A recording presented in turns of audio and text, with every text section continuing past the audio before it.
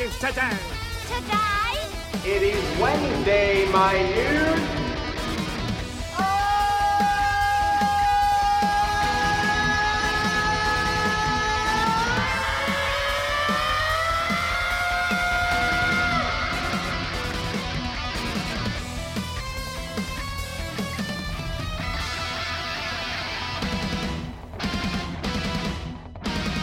This is gonna be great! Good morning, or afternoon, or evening, or whatever time it may be that you are viewing or listening to this podcast. It's another Wednesday, so it's another devotional podcast thing from yours truly, Pastor Adam. Another Wednesday. Is it just me, or does it seem like May has been like the longest month of the year? Not that anything bad has happened. It's been a pretty good month for me, but it just feels like it's still May. I know it's the 30th, this is the last day, but it's like, I feel like it's been May for a couple months now. But maybe it's just me. I don't know. One thing I wanted to explain before we get started. I've been doing this for a couple years now. It started with just my phone on a couch. Then I have increased my production, all that kind of stuff. And I feel like up until last week, I had a really good sound, like professional. I've tried different microphones and like from lapel mics to Shure desk mics, all kinds of stuff. And there's always like this weird sound that I didn't like. It didn't sound super professional like all the podcasts that I listen to. So I finally got it set up with a mixer going into the right interface into the right software that it sounded really good. And then I would smooth it all over by hitting this dynamics processing that says smooth vocal. And guess what? It was smooth and I liked it. And it was good. But one problem I've always had was going into my software, I'm only getting a mono signal. So it wasn't in stereo. So what I had to do is post-production is do a bunch of stuff and make it into stereo. You'd never know the difference, but right. So, but anyways, the moral of the story is I had a good sound until last week. I plugged everything in just like I always do. I changed nothing. All of a sudden, I got a stereo signal going through. And I don't know why I just decided last week to do stereo. And you think, well, this is what you've been looking for. Sure, I agree. I wanted stereo, but now the sound doesn't sound as good. It's a little more tinny, a little more reverby. And even when I use the anti-reverb setting, it just makes it sound weird. So I'm still working on it. This morning I put up a bunch more acoustic panels up, hoping that, I hope this fixes it. I don't know, man, but it's frustrating when you get to a place where you're like, I'm good, and then something happens. So if it sounds weird, swallowed wrong. If it sounds weird again, I apologize. I'm working on it. I got to figure this thing out. Right? Right. All right. Woo! So today, the topic that I kind of want to talk about is fandom. Being a fan of something. Loving something so much that you're a fan. What is a fan short for? It's short for fanatic. And this whole idea comes from this weekend. I was driving to a car show this past Sunday out in, I think it's in Daniel Island. I don't know. In the GPS, it still says Charleston, but who knows? But it's called Ale and Octane. It's a really cool place, and weather was great. We thought it was going to get rained out. Turned out it was all right. But I was driving there. And by the way, speaking of car shows, I got to go down this little rabbit hole here. Because I'm talking about car shows. I'm thinking about the cars. I'm thinking about custom cars. And this kind of triggers me. Last night, I watched this new show on TV called Hot Wheels, The Ultimate Challenge. And I was excited for this show. I saw that it was coming on after America's Got Talent. And I was like, woo! And so I hit record on it. I'm going to watch that later. And so I love cars. I love car shows, both in person, going to a car shows. I love the ones on TV. Like, I regularly watch all the Mecum auto auctions. I like My Classic Car, Texas Metal, Bitchin' Rides, Diesel Brothers, when Fast and Loud was on, all that. I even watch a bunch online, like on YouTube. There's a channel called Donut that's all about cars and all the stuff. and Gas Monkey has it. So I love it. Oh, and there's the one where everybody flips the cars, the English show. That one's good too. Anyways, I love cars. I like them, right? But this Hot Wheels Ultimate Challenge was downright offensive and ridiculous. It literally made me mad watching it. Like, I was frustrated. As a non-car builder, like, just take this into account. I can only do the minimum kind of maintenance stuff on cars. Other than that, I'm lost. If you break down and it's just you and me, we're staying broke down. I don't know how to fix it. I know a lot of people who do. If we have a phone, I'm going to call somebody, but I don't know how to fix it. But, so that being said, me as a non-car builder, non-customizer, I was offended watching this show. And I promise I'm going to get to the devotional part shortly, but just check this out. Last night, 2 Ultimate Hot Wheels fans got to build their dream cars. But they needed to make the cars look a little more Hot Wheels. Now, there was 2 toy car companies back in the day, Matchbox and Hot Wheels. I preferred Matchbox because they were a little more true to the car. I didn't care about the dumb stuff that they put on the Hot Wheels, like an engine that's just as big as the car. All that. It was like, whatever. But this is Hot Wheels, so that's what you got to do. One guy on there picked a 69 Challenger, and he said the goal was to make it pop a wheelie. And I remember looking over at my wife during this, and I go, that's a heavy car. I don't know how he's going to pull this off. Like, he's going to need a lot of power to do that. So what did he do? He's good. So here's how we're going to do it. We're going to take the engine out of the front. We're going to put it in the back. And I was like, first of all, I don't like that idea at all. I was like, but then I was like, I mean, there are mid-engine cars. There are cars that had the engine in the back. Not any that you would think are like, I mean, if you think of drag racers, their engine's in the back. So, okay, I'll go with you for a little bit. But then as they were doing it, they were like, yeah, we're just going to pull it out and throw it in the back. And I'm like, hold on. You got to change the chassis. You got to redirect the drivetrain. You have suspension issues. There is a whole lot of work that goes into this. And then the host says, you have 1 week to make it happen. I said, nope, not going to happen. They have way too much to do, even though they're given a couple fabricators to help them and whatever like that. They're like, it's impossible. It's impossible to make this work in 1 week. Never going to happen. Next thing I know, like I said, it was impossible. They are installing hydraulic lifts in front of the rear tire to make it pop a wheelie. We're not talking about popping a wheelie like hitting the gas and you go fast. No, they hit a button and the car lifts up to do a wheelie because it's on hydraulics and it's still touching the car. It's the dumbest thing I've ever seen. And I was just like, and the guy who did this, he's like crying, oh, it's Old Yeller again, back my old car. Like it was maddening. And then the other car builder had a 2009 Camaro, and what they did was put this terribly ugly body kit on, a gigantic wing, and put neon lights over. It was just, it's not for me. It's going to make my blood pressure go up every time I watch it. So I'm taking it off the DVR. I'm not doing it. I'm sorry that I went down that, but I was just thinking cars and it triggered me. Anyways, let's get back to what I really want to talk about. So, like I said, Lowell and I were driving to the car show out in Daniel Island. And we were listening to a band I really like that I would say I was a fan of called INXS. Now, I love INXS. But as I was listening to it, again, I was thinking, am I a fan of INXS? Or do I just like the hits? I talked about this with a friend at pool on Memorial Day when we all got together. I was like, if I only like the hits of a band, like the greatest hits, am I really a fan? Do I have to like the deep cuts, the non-hits to be an actual fan? I mean, sure, I've listened to their albums. I wouldn't say probably all of their albums I've listened to, but a handful of them. I've listened to songs that weren't hits, and guess what? I don't really like them. They're not great. Are the true fans the ones that love every song that they make? Because that's not me. I like the big hits.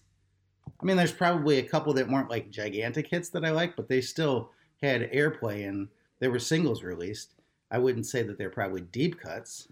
Now, if we compare INXS to say Need to Breathe, my favorite band, that's why I wore the shirt today, I knew I was going to talk about this, I probably love 85% of the songs that Need to Breathe released. I like another good percentage. There's a small percentage that I don't like the songs. Their last single that they released was like Talk of the Town, I think it was, during the summer, or last year. I didn't like it at all. But I have t-shirts, I have posters, I have autographed photos, I have my photo taken with them. I've been to like 7 or 8 concerts of theirs. I know everything about the band, the brothers, the backstory. So I would say, and like the deep cuts are even better than their hits to me. So I would say I am a huge fan.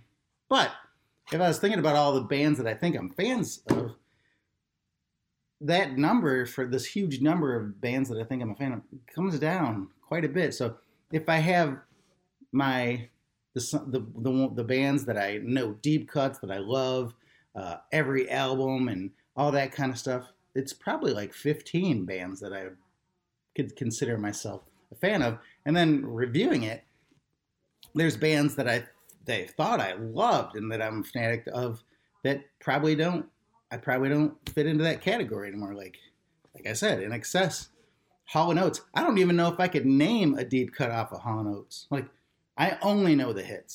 This was my first concert, but it was like, I don't know any deep cuts with Guns N' Roses. I had a whole podcast on that. Led Zeppelin, Chicago, Steve Miller Band, and so on. And it turns out I just really like the big hits from those bands. And that's a tough one for me to swallow because one of my influences, my vocal influences, I'd say, is George Michael. He is so underrated. His voice is magical. But if I think about George Michael, I really only like the album Faith, a handful of his other hits, like maybe 1 or 2 songs from other albums, and some hits from Wham. But that's about it.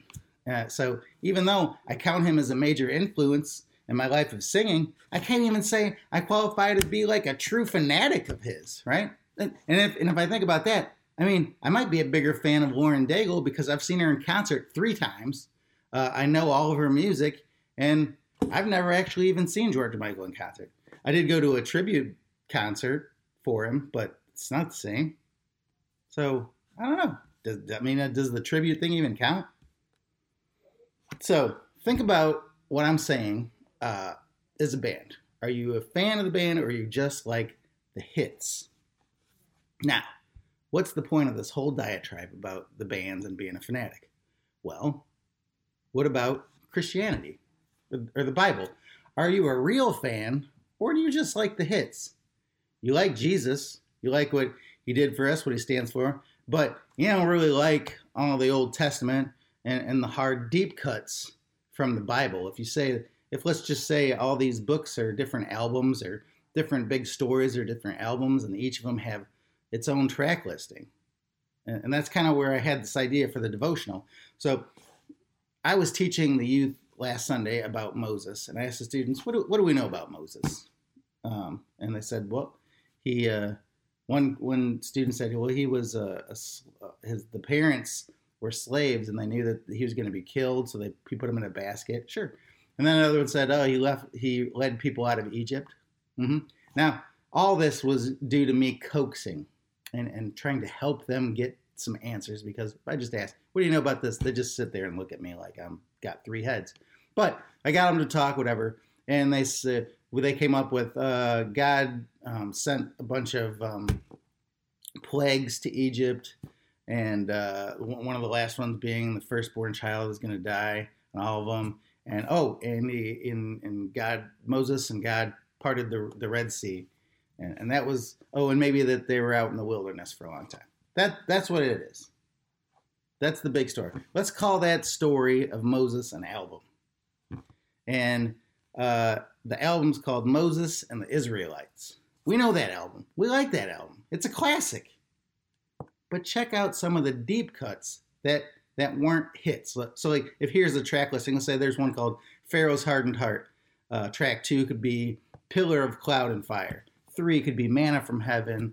4, Promised Land, No Promised Land for You. Or 5 could be like Whack the Rock with the Stick. All these kind of things. And then there'll be the track Wandering. So let's listen. Let's press play on Wandering for a minute. Why did Moses and Aaron and the Israelites have to wander in the wilderness for 40 years? What's that song about? And I saw a meme recently. I'll pop it up here. And it was like directions from Cairo to Jerusalem if you were to put it in like Waze or GPS. And it says that if you were to drive, it'd take 9 hours and 2 minutes to get there from Cairo to Jerusalem. And if you were to walk, it says it's going to take 6 days. So I said to the youth, you can't walk 6 days straight. Like, 'cause this is not stopping. You're just walking. You got to take some breaks. So for the sake of argument, let's give them an extra 10 days. We'll give them a couple days of lost time, sleep time, got to stop and eat, whatever. So let's give them 16 days that it should have taken to walk from Cairo to Jerusalem. So 16 days by foot. Why would it take them 40 years to get to the promised land? And that meme says, Moses was the worst navigator. Well, I don't think he was the worst navigator. Let's read in Numbers 14, 1 through 16. It says, that night all the members of the community raised their voices and wept aloud. All the Israelites grumbled against Moses and Aaron, and the whole assembly said to them, if only we had died in Egypt or in this wilderness. Why is the Lord bringing us to this land only to let us fall by the sword? Our wives and children will be taken as plunder. Wouldn't it be better for us to go back to Egypt? And they said to each other, we should choose a leader and go back to Egypt. Now, let's not forget, the Israelites were slaves. Life as a slave was pretty bad. It was not great. Nobody wanted to be a slave. Yet, in this scripture, it says, let's go back. I'm ready to be a slave again. All right, because this walking around in the wilderness sucks. And I told the youth, because we all kind of think that as we read it in scripture, like, how ridiculous. They want to go back to slaves. And it's easy for us to read a couple books in the Bible in a couple days and think how ungrateful these people are. I mean, they saw many great things. They saw God send the plagues to Egypt. They saw God part the sea. They saw the pillar of cloud and fire. They saw God provide food and water. God was with them the whole time. And they see this with their own eyes. And we think, how ungrateful and ridiculous are these people? But to them, if we put ourselves in their position, they were out wandering in the wilderness for years. And I said to him, let's just say somebody's going to pick you up and take you from Moncks Corner, South Carolina to Columbia, South Carolina. And you got in the car and they started driving. And then like 3 or 4 hours later, you're still not there. You're going to have some problems. And you're going to have a hard time trusting that the driver knows what he's doing. You're probably going to get mad, frustrated, all these things. And you're not going to trust them. But the crazy part of this Bible story is trust was the reason they spent so long in the wilderness. The Israelites didn't trust God to deliver them, and God made them wander until they finally trusted him. And guess what? It took 40 years. And there's so much we could go into here, but the point I'm trying to make is it's easy to say we like something, a band, a book, whatever, and we think we're a true fan, but in order to be a true fan, we have to love it. And I'm sure there are a bunch of Christians, maybe some listening now, that only know the greatest hits of the Bible, and they don't know or don't have the ambition to, get into the deep cuts, the secondary stories, and those lessons that we learn so much from. And then you think, why wouldn't we want to know those deep cuts? Because when one of my favorite bands comes out with a new song, I want to hear it immediately. I want to know about it. I go and listen to it. And when I think about the Bible, we should be just as excited to read about it and get into it and to explore what God is saying, because it's alive and it's speaking to us. But I think there's so many people, as I was thinking about INXS, I just like their hits. maybe there's a bunch of people who are like, I know enough of the Bible, I don't need to get into it. And if we're supposed to worship God, that word worship means so much more than being a fan of it. We should be a fanatic of his word. We should be getting into it constantly and learning more, because I love writing messages like the devotionals, the writing a message for youth or whatever like that, because it gets me deeper and deeper into whatever I'm trying to research and learn about God. And I think we should all have that ambition. And we have to ask ourselves, are we really a fan of Christianity? Are we a fan of reading scripture? Or do we just like the greatest hits? Because I think God wants us to be a fanatic. He wants us to worship him. He wants us to know him. And in order to do that, we can't just be surface level, only knowing the big stories, the big hits of the Bible that a lot of people who aren't even Christians know. And that's just not good enough for him. So that's really all I got. It was a weird way that we got here. And I know I went off on the whole car thing for a while. I'm sorry about that, but it's just like, it was the most ridiculous show. Anyways, let's get into reading. It's summertime now, and I know a lot of small groups are not going to be gathering for a little while. So this is the perfect time. Instead of the time that you go to small group, get into scripture and read. It's important. Let's be fans of the Bible. All right? That's my request. That's my hope and prayer for you, to read more scripture this summer. You should do it every day. But at least, if you're not doing it all, at least the time that you used to go to small group, do it. Or carve out a little bit of time every week so you can do it. If you've never been in a small group, or, you know what I'm saying. Just read the scripture. That's all I'm saying. Have a good one. See you next week.